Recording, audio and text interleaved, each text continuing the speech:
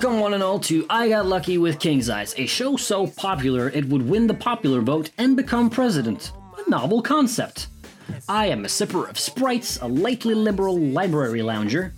But for now, I am your host, King's Eyes. Hope you've had a good day, some good food, and a bit of good luck while you're at it. The wonderful intro song you heard a clip of is brought to you by Wax. It's called Home is Where the Bar Is, off of his most recent album, BAA. That's the official anthem for the show, mind you.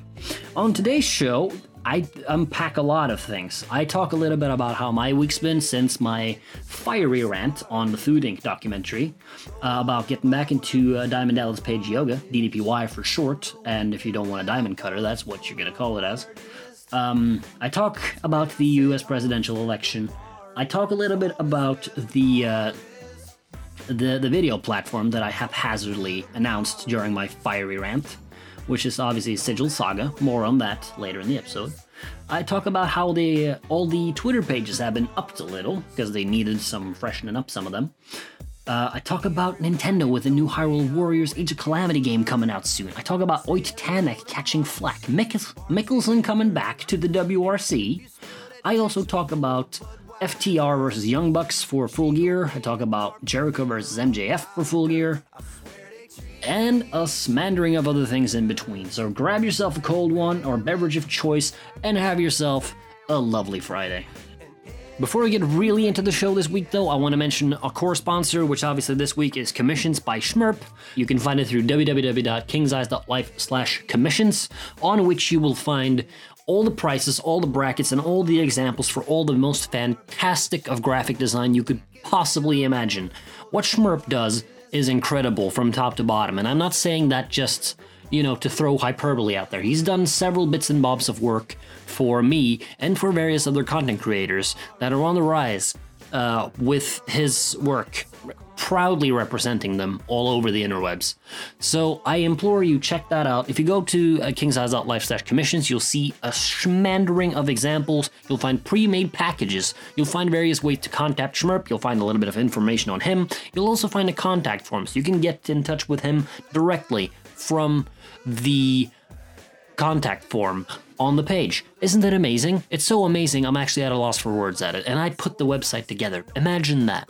You could... an extravagant website. I don't think, and we'll get into hyperbole and President Tronald dump in an instant, but I don't think there has been a commissions page that is as beautiful as this in quite a while. So go check it out. If you disagree with me, leave me a 1-star review on the podcast. I don't frankly care. But in the meantime, kingseyes.life/commissions. Work by Schmurp, delivered to you in quality format. Check them out, do it now. Now, into the show.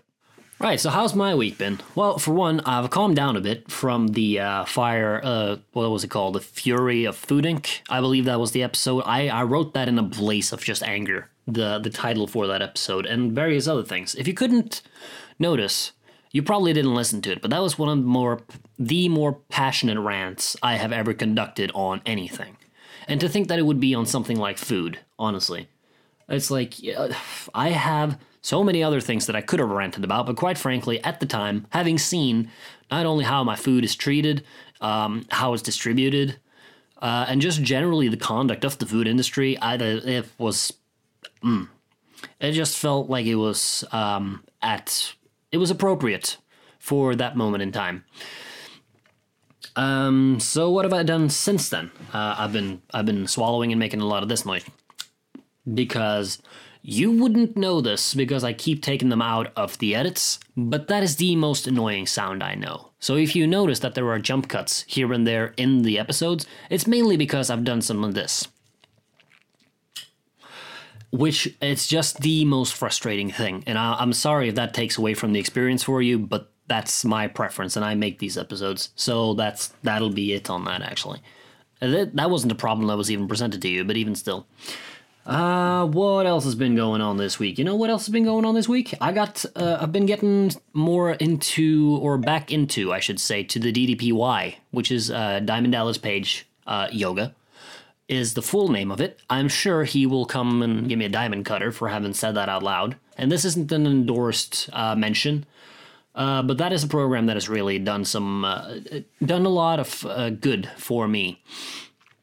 Particularly, I would say, since I got the book back in March of last year, his new one, which is called Positively Unstoppable, The Art of Owning It.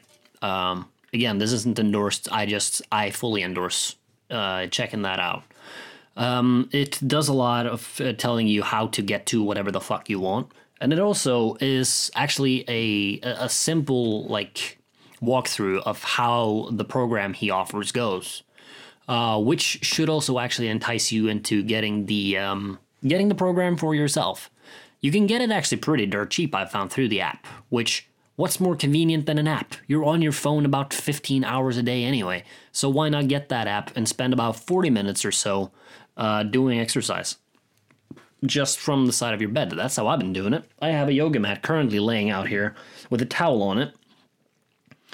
And I've, the last 4 workouts I've done, I did 2 strength builders, I did 1 red hot core, and I did a fat burner.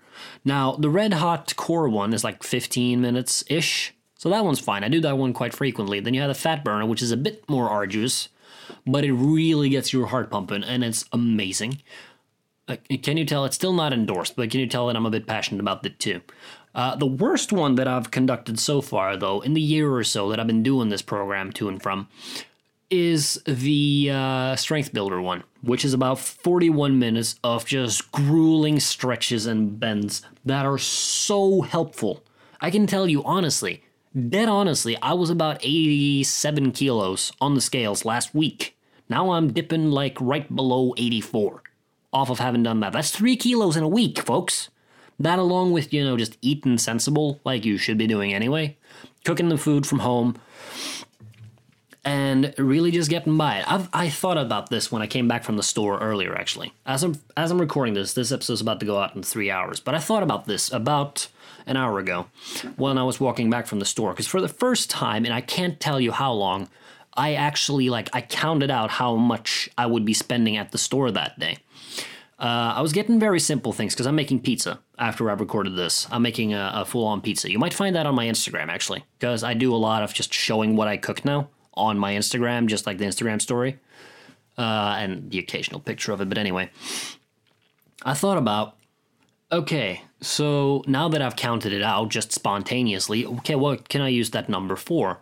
I came to, because what I got was some fresh herbs, I got some flour, I got some red onion, I got some garlic, I got some sausage, and I got a bottle of red wine. That came to about 16 pounds, which, all in all, that could, with the stuff I had from before, I can feed my household off of that. Then on the flip side, I thought, okay, well, how would this go up against say a takeaway? And I thought about just the totality of cost that you incur when you go for a takeaway, as opposed to this stuff that I do with cooking from home and all that stuff. And I think the conclusion I just came to with, I'm just going to rapid fire throw it off the top of my head here, is you ultimately end up spending more when you do the takeaway than you do with making the food from home. And I use the term spending loosely because it's not just in terms of the economic portion of it, it is also the time part. So say with the pizza thing tonight, okay, that's going to set me back about an hour because I got to set the dough, then I got to let it rest, and then I got to flatten it out and make it the good pizza shape, and then I got to put all the sauce and the sausage and all this other stuff on it, and then it's got about 12, 13 minutes in the oven, and there's my meal.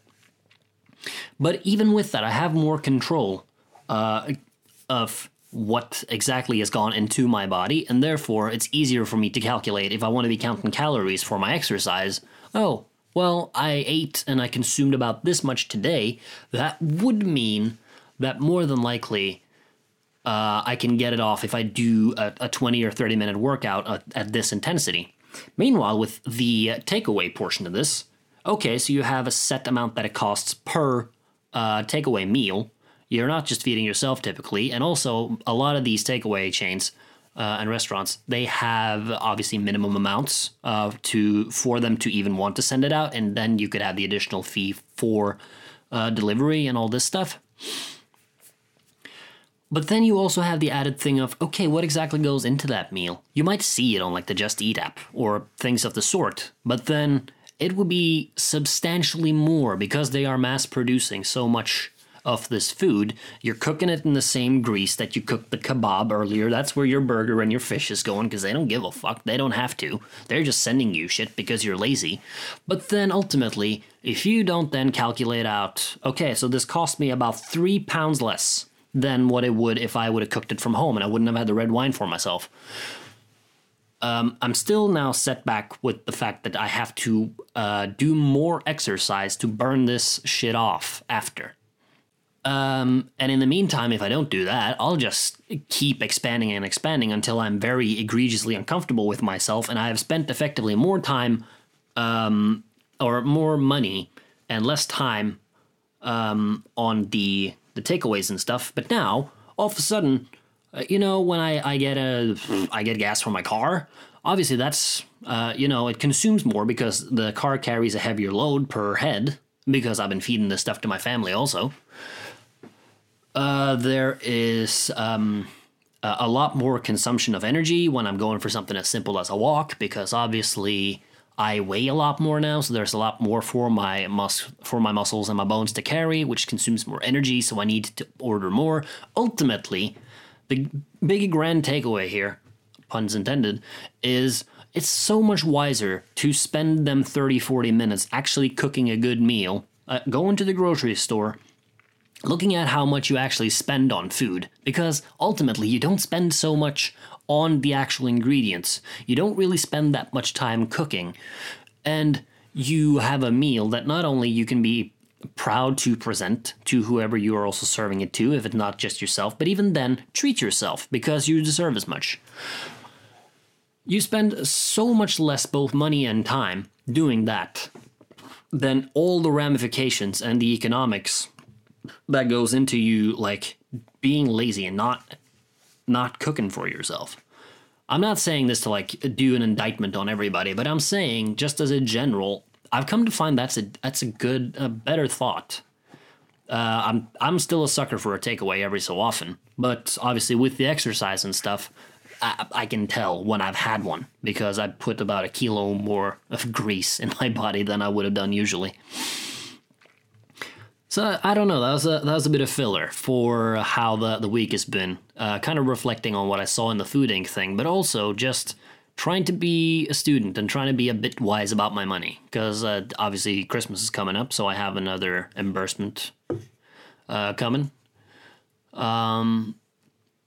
But also just in general trying to save and trying to be a bit wiser when it comes to both money and health and just the general simple basics of life, if you will, when you're this age and beyond.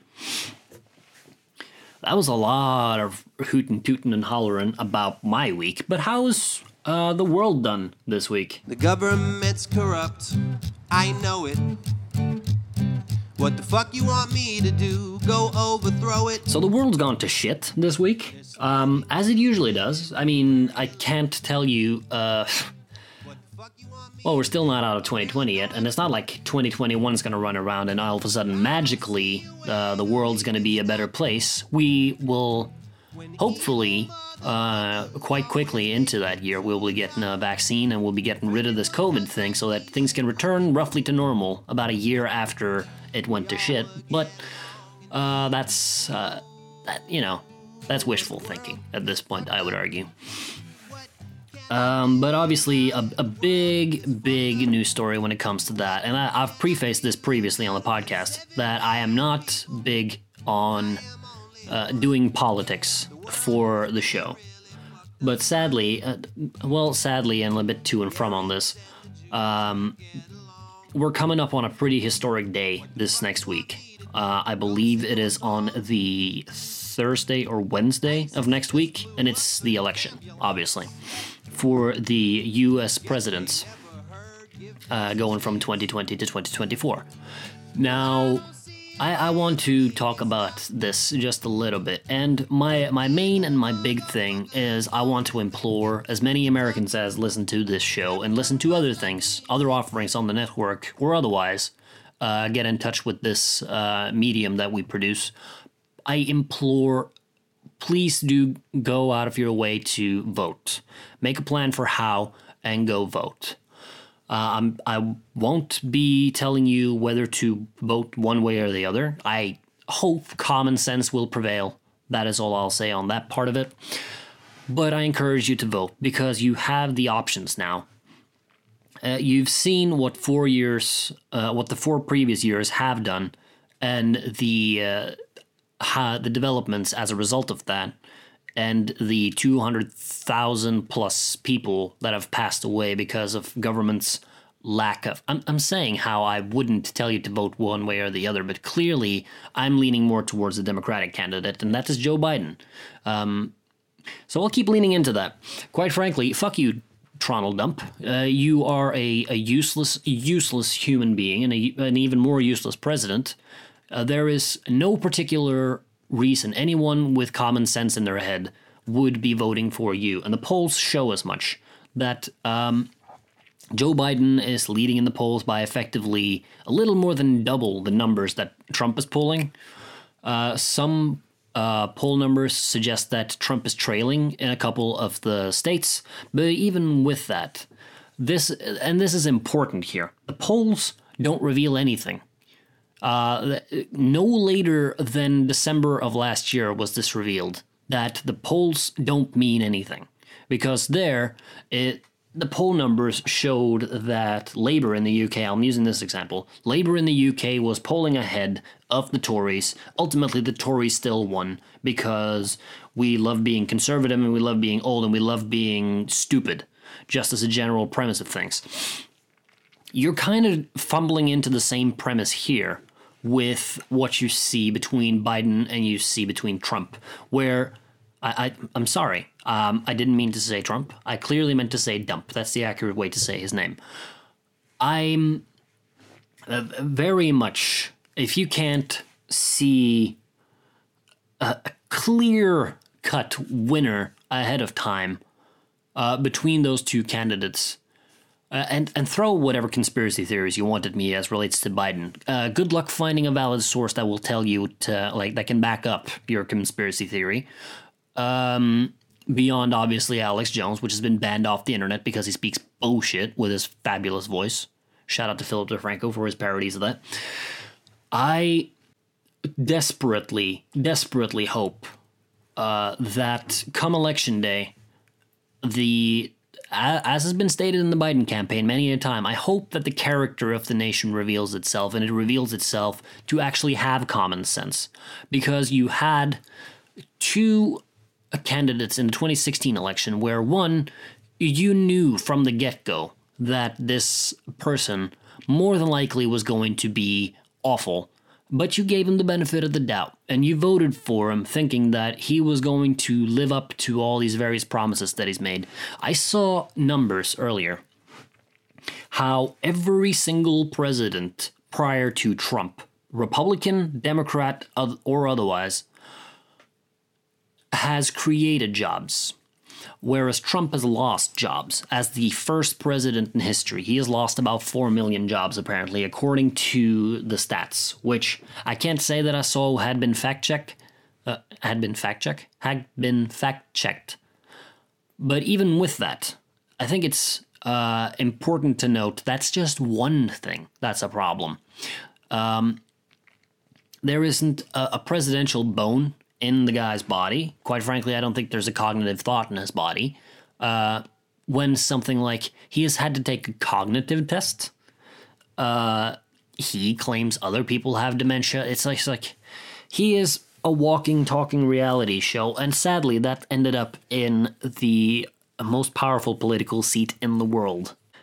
And it's not benefited anyone except his cronies and his friends that also that make a shit ton more money than he ever does, apparently, according to his tax returns and things. So it should be a pretty clear-cut choice, but then you have the morons, the red hatters of the world, with their stupid fucking slogan at the front, and with their 50 shotguns that are unlicensed and unchecked and all this other stuff.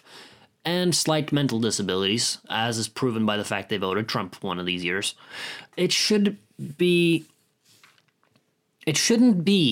that America is stereotyped by the extremes and the wrongs and the just backwood hillbilly and the bad of things. It shouldn't be that you're stereotyped by that, because there is common sense and there's a lot of technological advancement, there's a lot of intelligence, there's a lot of good to come out of America as well. But it shines through so faintly in comparison to the school shootings, the terrorism, the various problems with trying to not ban guns outright, but get more things in place to check people before they get guns. With the just systemic racism that I have neglected to mention so far, but obviously we still stand with Black Lives Matter. That is, it's a key point, even if I don't mention it in the beginning, but we still do. There is a lack, there's a lot of problems to unpack with America. Not going to lie about that. But there is also a lot of good that can come from it. But you need to show character, and how you do that is, in this occasion, it is to vote. Desperately, you need to vote, and you need to vote for, it's not a vote against Dump, it's a vote for Biden.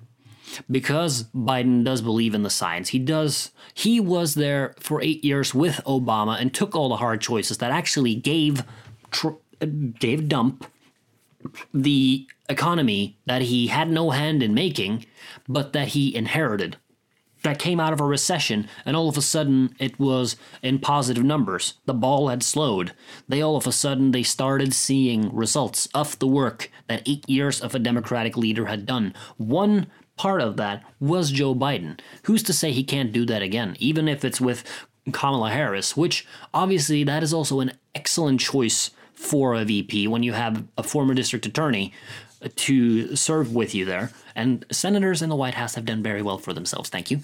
And Kamala Harris is obviously, with her political history, as far as I know it, she's going to make a fantastic vice president, along with Biden, who has White House experience. He has been a public servant his entire life. It shouldn't be difficult to see who you should pick over this fucking celebrity buffoon that has nothing to do with politics. He's there. I think there's an epic rap battle in which Hillary Clinton says, "You just think the desk is shiny." Quite accurate. I think that's a problem that I saw right back at the beginning of the Obama administration, actually, was how hard Trump was harping on the birth certificate thing and the fact that he wasn't even American. The reason, and I'm going to argue this, the reason that Trump even got into the presidential, got into wanting to be president, or even to get nominated, was because he wanted to take the job from Obama. The second that he got it is just, oh fuck, what do I do with this? Because he has done no good. No good at all. Like, you could say, there was this fucking awful video a little while ago where some guy was being interviewed on the street without a mask, moron, and his MAGA hat on, as far as I recall, who said that he did about 4 or 5 times better now that Trump was president than Obama ever did. And then the interviewer asked him, okay, so what do you do for a profession? Oh, I work in debt relief. You fucking work in debt relief and you're doing better under Trump than you do under Obama. That's not necessarily a good thing. Do you understand that? For you, on a selfish and an individual level, sure, that's fucking impeccable. But that is kind of telling for the rest of your country, isn't it? When you are doing better because more people are coming to you requesting debt relief because more people are fucked now than they have ever been. Quite frankly, more people are dying frequently. I desperately want the number to see how many people has died under the administrations from Reagan upward. All the modern history presidents. How many have actually died from war, civil casualties, or otherwise that is a direct result of a president's decision? Because I think Trump at this point will rank quite high up with the 220,000 plus dead Americans. That I didn't want to cause a panic.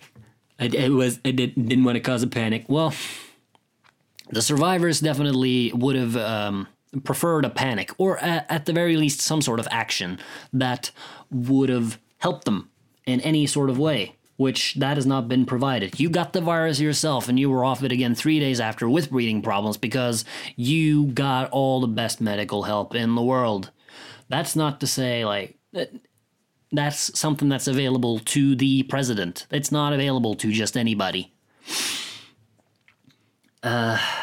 Jesus. So, while I did emphasize quite openly in the beginning that I wouldn't tell you to vote one way or the other, I'm definitely now saying, please, if you are eligible to vote, go vote for one. Secondly, vote with your common sense. Don't vote because historically your family has voted one way or another. Vote with common sense. Don't vote because you've been told by someone else that you have to vote this way. Vote with common sense. It should be common sense that puts forward the best president that you can get out of this. No one is saying that either candidate is flawless. One absolutely has more flaws than the other, but even still, there is so much positive that can come out of America voting correctly during this election. I implore desperately, if there are American listeners here that are of legal age to go vote, please do go vote. Or else I can imagine there's another Dusty Rhodes promo coming about hard times. And let's not have that. Let's see America not be a laughingstock anymore. The United Kingdom can have that position on its own with Boris Johnson at the helm. Please, look to the future. Don't look at things that have possibly worked in the past. Listen to science and look for things that will improve your standing, that'll improve the world. That's all I have to say about that matter this week. Right. So in my little screaming match with myself last week, I did make mention of the mock streaming service that was initially pitched as Sigil Bravo. How that had abruptly changed name. Let me explain that a little bit more. So obviously, in the ecosystem that I'm building for this brand, Sigil Arts, it came to be quite sensical that Norse and Norse mythology themes would be prevalent in terms of what things are named and whatnot. The sigil thing will remain because it's a fantastic little acronym that I've made. I think I've had that in my back pocket for 8 years before it was launched to anything. So what occurred to me was, well, maybe Bravo is not the best name. So I was always kind of skeptical of that name, which is why I also put out the tweet that it's a tentative name. And then, for the first time since Christmas, I opened this book that I got from Say Invader for Christmas, which is from Horrible Histories, which is a quite funny show, actually, about history, made by the Horrible Histories troupe in the UK. It was made for, I don't even remember what the network was. It was a BBC affiliate of some sort. It's a great little show. I think you can find it on Netflix, if I'm not too mistaken. I'd encourage you to go check it out because it's kind of fun. But they made a book series. He obviously felt that this book right here was apropos to me because obviously I come from Scandinavia. I come from Norway, where Vikings and such are a prevalent part of our history. And so I flipped through a couple pages of that because obviously I found the show to be fun, so I had interest in opening the book finally once again. And then obviously I stumbled across the word saga, and I just thought, why, you stupid son of a bitch, why isn't that the name of the streaming service? So I pitched that on the intranet that we have, not internet, intranet, that we have for Sigil Arts. Mentioned that, and I don't think it took much more than 3 hours, and the lovely Schmurp, who has been mentioned, bless him, he came back to me, and he said, I couldn't stop myself when you said the Sigil saga thing. And he came back to me with this just beautiful, beautiful branding and all the sorts of variations that could work and like how everything would fit together on the website and all this stuff. And I was just like, I love working with Schmurp. That sumbitch just realized, he's just put it in stone exactly what this thing is going to be. And it was going to be awesome. Which is why when you scroll down kingseyes.life now, you have the logo that says Sigil Saga. It's also how the entire network now is being branded. It's in development still, and we're working on filling the columns and obviously putting in original content as it comes. But in the meantime, I want to thank Schmerp personally for that, because it was such a great initiative from him to something that contributes ultimately to the brand ecosystem. And that could, who knows, it could end up being its own sort of platform someday, somehow. And that would be awesome. So that is a big development that's been going on. There is also there's routine work going into King's styles, the clothing, and the whole work around that. It's been picking up a little bit of attention here and there. I know Storm Connect's done well with some of their sales recently, and obviously with the new cut to sew products that we've been putting out, such as the new Sigil Arts jackets, which are just, they're beautiful. Like, honestly, I couldn't believe how cool they came out, like, in the look of them. Particularly the white one, which surprises me, because I'm usually a sucker for a black jacket, but I love that white jacket on this one. So there is that. With, obviously, how that whole shop functions now. We're doing more in terms of the navigation and trying to make it easy for people to find things. That is a long-term development. There's a lot of that going on with the website currently. But as it comes, I'll obviously let you know through this show. And obviously also, I don't think it's even been mentioned on this show. But obviously, there's a bonus show now for I Got Lucky with King's Eyes. And it's called I'll Drink to That, presented by I Got Lucky. That's not the full name. You can just refer to it as I'll Drink to That. I'll accept that. It's a new thing that'll be on the Twitch channel for Sigil Arts. Which is a live show. It's on video. It'll be recorded through my phone, though, just to be fair. Where I sit down, I read comments, or I discuss with whoever is there with me at the time, and we try and have a good time for an hour or two. That's strictly a live show. That will not be any particular, like, podcast show or anything like that just yet. If and when it does, I'll absolutely let you know. So all that's been going down. Then we get to another interesting bit now, and it is the Twitters. Our Twitters, the collective lot of them, went down 2 days ago. All of them, and the only reason I was given was that it was for security reasons, which was kind of thin. So I've sent a request to Twitter for them to help me fix and rectify so that I don't have to reset all the Twitters and do all the stuff all over again, because that is a pain in the ass. But in the meantime, I've ramped up security on all the accounts. I've also gone in and done changes and added descriptions and banners and done a lot of fancy work to each and every one of the Twitters related to the show. There's also now actually an official original content from Sigil Arts like list on Twitter that you can follow. And with that, you'll find all the most recent tweets and comments and such that have been made by any given account from the shows. So it's its own written feed for whatever's coming up on the network, which is how we intend to use it also, by the way. Okay, let me just... I think I've lost a bit track where I'm at. Let me just look.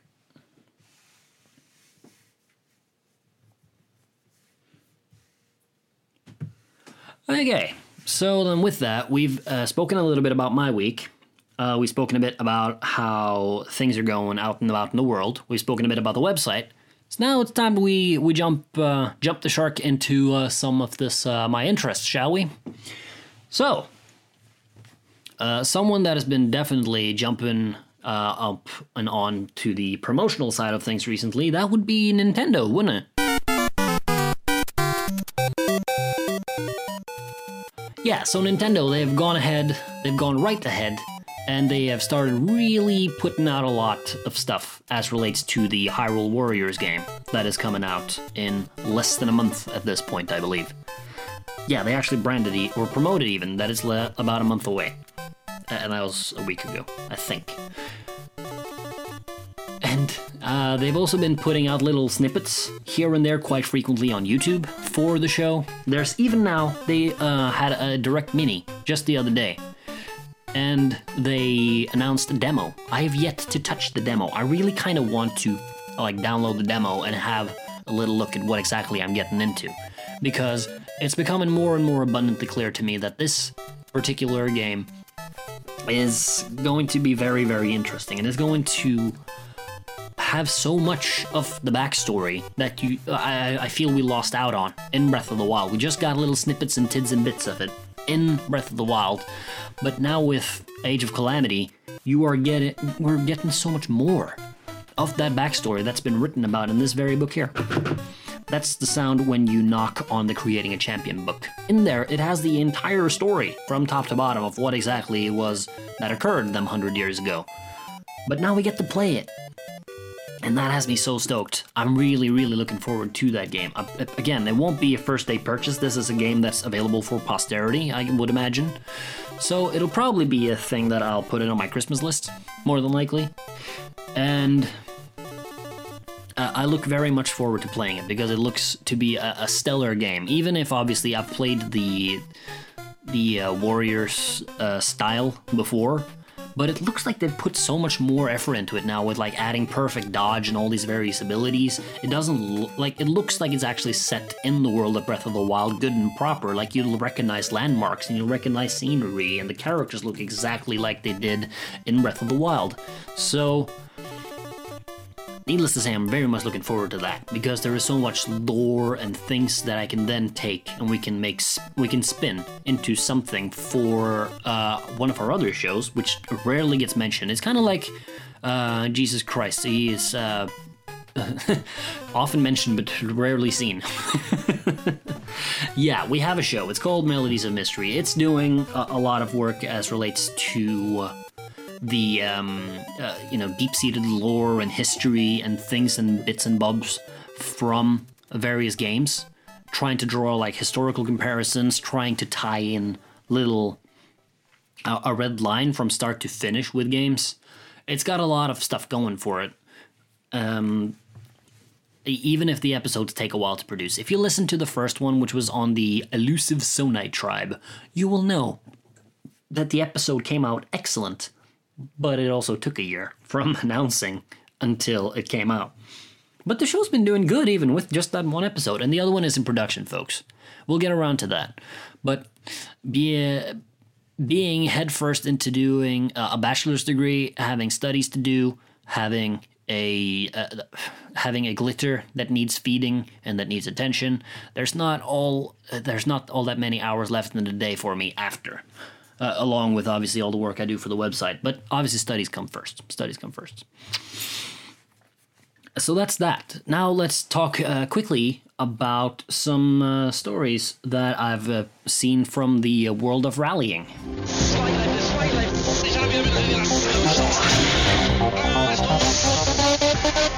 Right, so the first one, and this kind of breaking news, I don't think it's been out for more than a couple hours, but the Ypres rally, that was new to the calendar this year, has been cancelled, sadly, because numbers are going up in the country where the event was to be held, which is quite sad, because now it's been a while since there was a WRC event, and this one was supposed to be in late November, and now that one's been cancelled, which gives it an enormous gap until the next event, and also makes it all the less likely that anybody can catch up to Elvin Evans, who's currently leading the championship.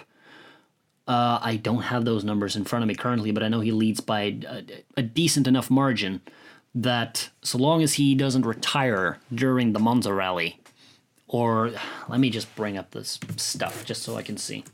Yeah, it's just the Sardinia rally, not the Sardinia, the Monza rally left, which, to my knowledge, is essentially just gonna chill at Monza for a day or two, as almost like a final lap of some sort.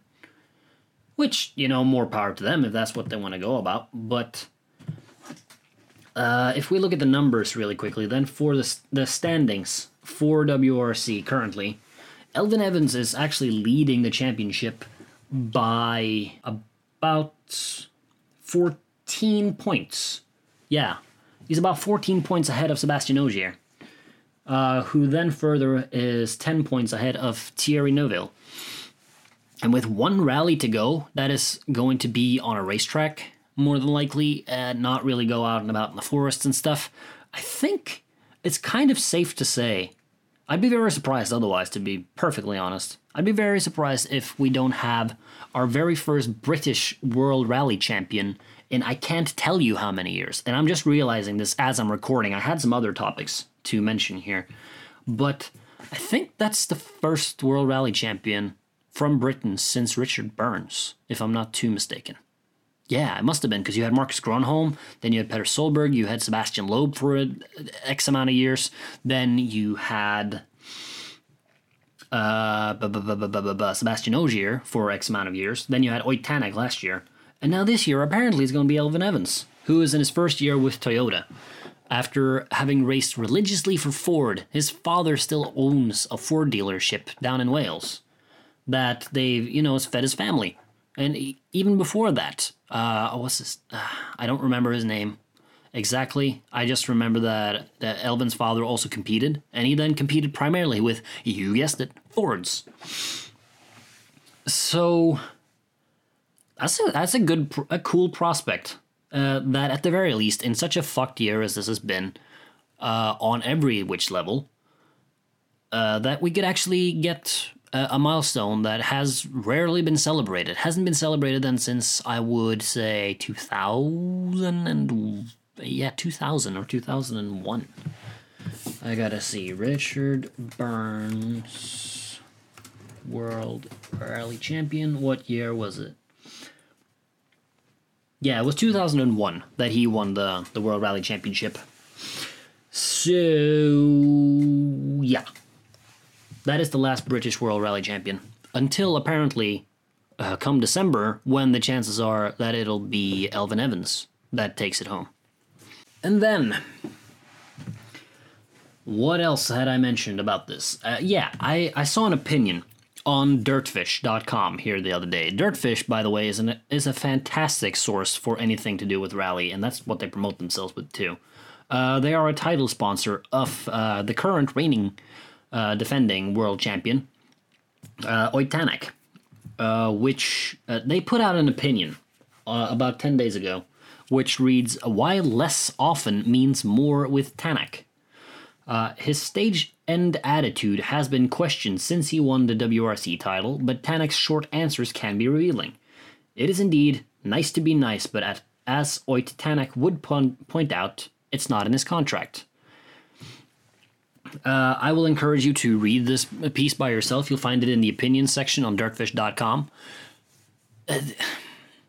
I think a problem that not everybody realizes with maybe if you want to pick out particularly Oyt Tanak, that's fine, but you also have cases previously from guys like Jari-Matti Latvala. You have cases like, I know Peter Solberg wasn't the happiest guy at times when he was in Subaru in 2006-07, and a little bit in 8. Not the happiest chappy to be talking to, because obviously the car just had gone in completely the wrong direction and he wasn't happy with what he was producing. But even with that, I realize this, that the drivers here, they're going about 200 kilometers an hour through narrow forest roads that any slight wrong turn could kill you. No matter how much security you have in the car, any wrong turn, any I pressed the accelerator a bit harder than I should have, I didn't press the brake hard enough, you could kill someone. That's the fact of it. No matter how much security and how many regulations you put in, you could kill someone. Therefore, pulse will be very, very high, as you are still trying to make it the fastest you can from A to B. And then not 15 seconds after you've completed the stage, you are then you have a mic shoved in your face, where all the adrenaline has to go somewhere.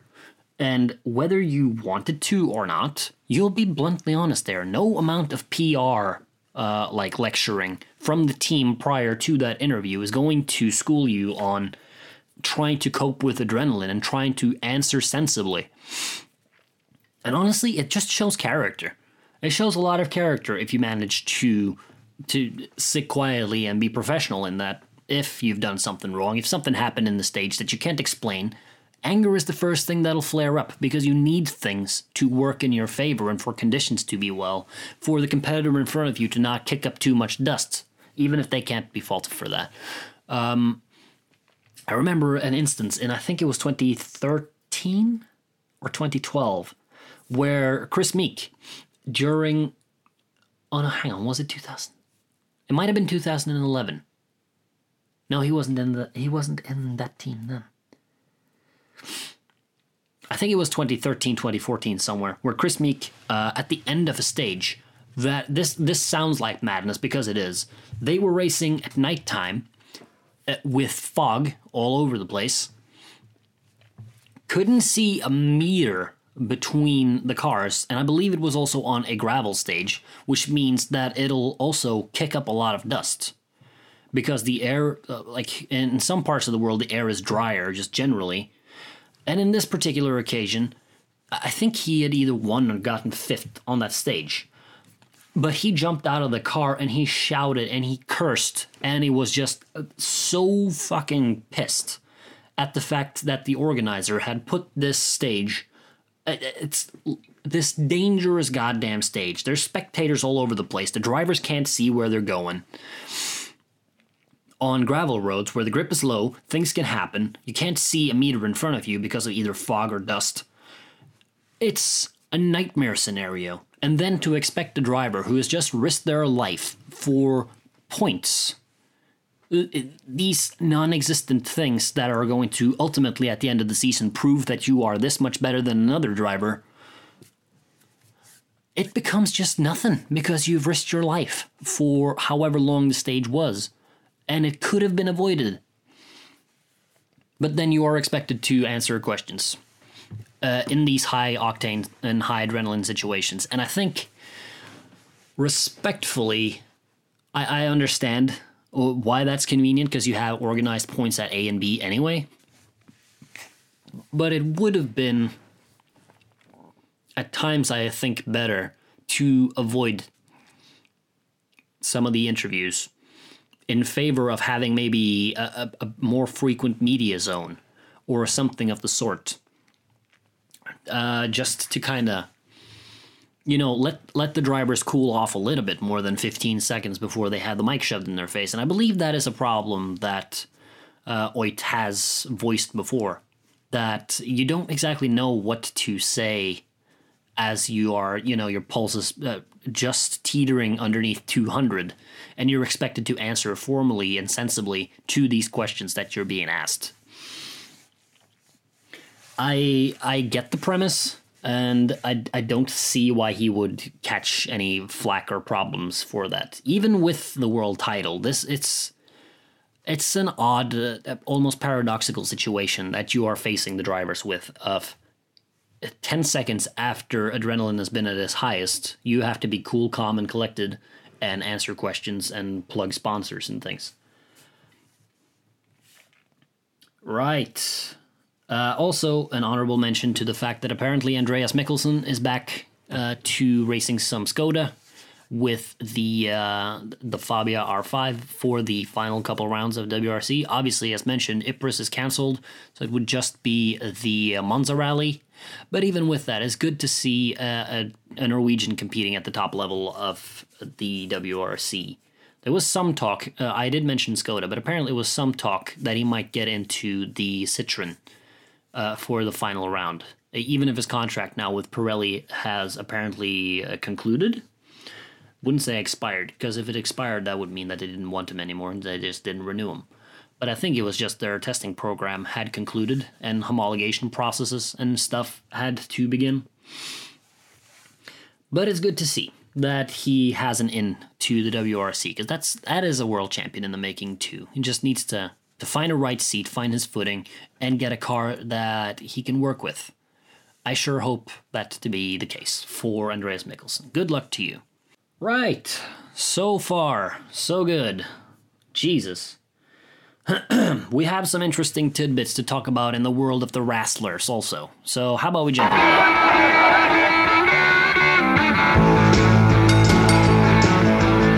Don't change the channel, I'll start flipping around. You're about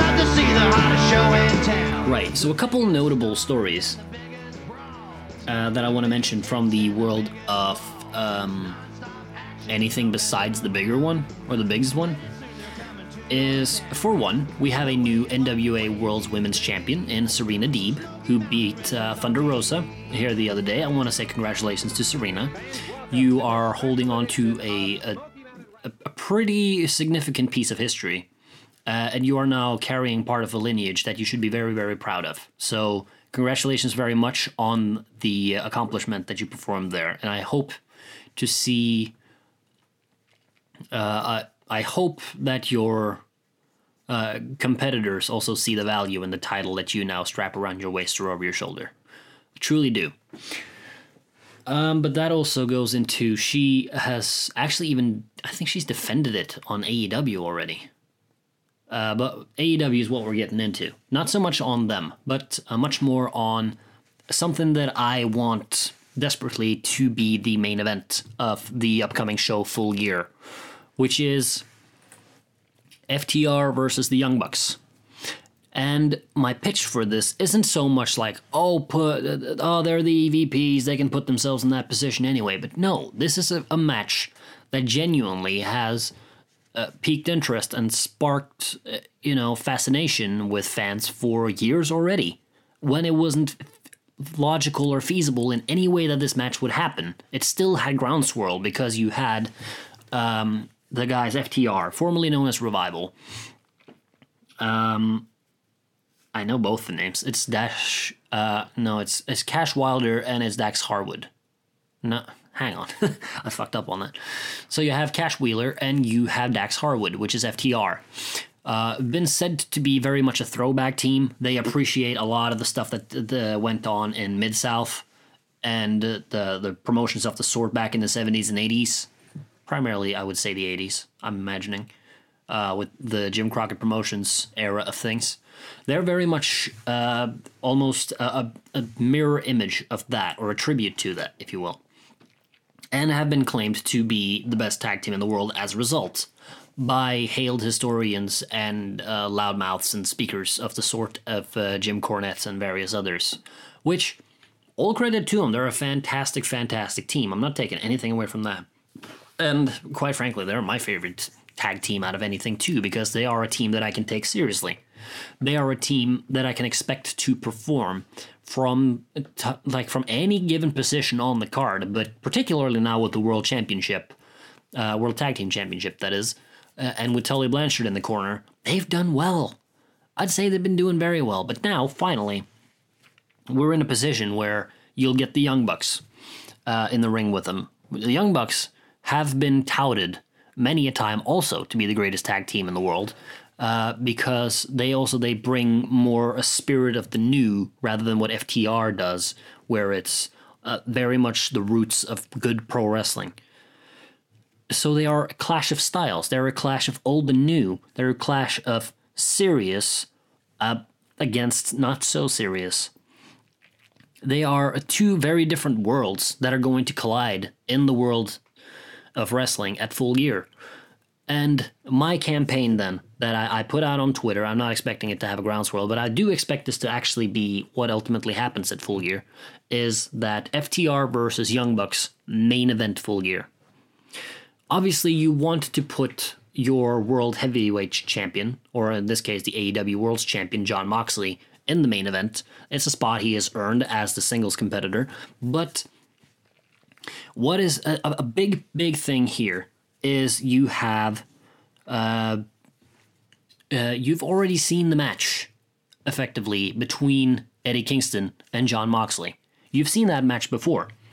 Now it's getting a pay-per-view status, and they've been very good about the World Championship always tail-ending the show, or bookending the show on the far end. But this time, they've been advocating how they want the tag team division to be highlighted, how they want it to be upfront and equal in stature to their singles division. So why not then put put the statement out there, tag team wrestling can main event the pay-per-view in 2020. And with no less than one of very, very few matches that are highly anticipated in the business also. Another match on this card for Full Gear that is very, very anticipated, and I look very much forward to seeing what comes of that. I'm not going to speculate on the results of FTR and Young Bucks. I have my ideas about what it is with the whole stipulation they added of not being able to challenge after, but I won't speculate on the results. I'm looking forward to seeing a good competition and going into it with no cynical ideas of, oh, this is what the result's going to be. Hell no. I'm not going to do that. I want to enjoy my pro wrestling. That's how it's going to work. Then, the next, a very interesting match. I can't go without a mention of Cody, but that's not the match this is. Shout out to Cody, TNT champion. Fucking love the guy. And he's gotten bigger. Shit. The suit made it all deceptive. But the match in question here is with Cody's former protege. And the GOAT, greatest of all time, Chris Jericho versus MJF. It's official for Full Gear. Where if MJF can beat or can win on this occasion over Chris Jericho, he'll be able to join the Inner Circle. Now, as I think was a bit heavily emphasized in this segment that they had on Wednesday on Dynamite, MJF will do anything to win. In what is essentially, it's a first singles match, it's a wrestling match. There's no stipulations to it beyond the caveat that MJF can join him after. And he kept harping on how he will do anything for the opportunity to join the Inner Circle, for anything to win, which isn't beyond what MJF would harp anyway, because he has stated many a time, and he's good about this, he wants the win. With the winner's purse, and with that is why you should be in the business. It's a very great mentality, and a rare mentality to have these days. That all you want to go for is the W by whatever means necessary, and he's gotten every W except the one over Moxley. By hook or crook, which is the interesting one. But he's going up against Jericho, who's also a bit of a hook and crooker himself. You thought I was about to say he was a hooker and crooker. I tried that. It didn't work out. So it's not like Jericho won't see it coming, but also it's one of the occasions where Jericho really can make MJF in many a sense. Because MJF is far from unproven. He's a fantastic worker on just about every nuance of what he does. But what should have been his highlight match against Cody at Revolution, it didn't meet expectations like it should have. You had such a clear cut, this is the guy you want to win. You have this guy that there was no more despised human being, I would imagine, on that card than MJF on that particular night. And deservedly so, because the build for that match was spectacular. But it fell kind of flat. Like, just on account that was the one match that Cody has had against MJF. There was no resolution for him on it. He just then jumped immediately to Lance Archer the next night. But in this case, MJF is brushing up against one of the greatest of all time. A dude that's beat The Rock and Stone Cold in the same night. A guy that was the very first AEW World Champion. A guy that has 30 years experience in the business and is still as relevant, if not more, today than he was back when he defeated The Rock in Austin in a night. It's a fantastic prospect, and it's also one of a few occasions in a little while where Jericho might actually be in a serious wrestling match, rather than his Stadium Stampede or the Mimosa Mayhem and all this other shit that he has done. Not discrediting Jericho. They're good ideas, but they're all so much comedy. And he is umpteenth times better when he is the Painmaker, Chris Jericho. The serious, I'm going to kick your ass for the fuck of it, and I don't care if you get back up after or not. And the just sinister look and everything that he then puts up with that, that's the Jericho that I appreciate. I love it when he pulls that one out of the bag. I don't think I'll see a Painmaker this coming Sunday at Full Gear. Not Sunday, Saturday, sorry. But that is the direction that I hope it will go. that the match might start off goofy, in some sort of way, but then they get more and more serious as it comes into it. There might be, as the lingo goes, it might be a bit of color, some serious grappling and wrestling, to all in favor of making MJF. Not in the sense of like he has to work from underneath and all this. He can be, put in a lot of the stuff that he did with Cody, or just his general work, is what I'm hoping for. But I'm also very intrigued to see what exactly that match is going to end up being. It's got all the earmarks of being the one to steal the show if FTR and Young Bucks don't do it in the final. And with that, I've actually shit myself because my computer decided to freeze up at the hour mark of having recorded the episode. I was tenths of seconds away from throwing my MacBook at the wall then and hoping the processor would die along with the rest of the computer. But luckily, the MacBook lives on for another day because my file didn't corrupt. It was saved somewhere else. I just had to find it, luckily for the computer. And in the meantime, I was about to thank you all very much for listening. If you enjoyed the episode, be sure to go ahead and leave it a 5-star review on Apple Podcasts or your other platforms of choice that might offer such a thing. Further than that, you can follow the show on @IGLWKE on Twitter. You can also find the bonus show, which is at Drink to That Show.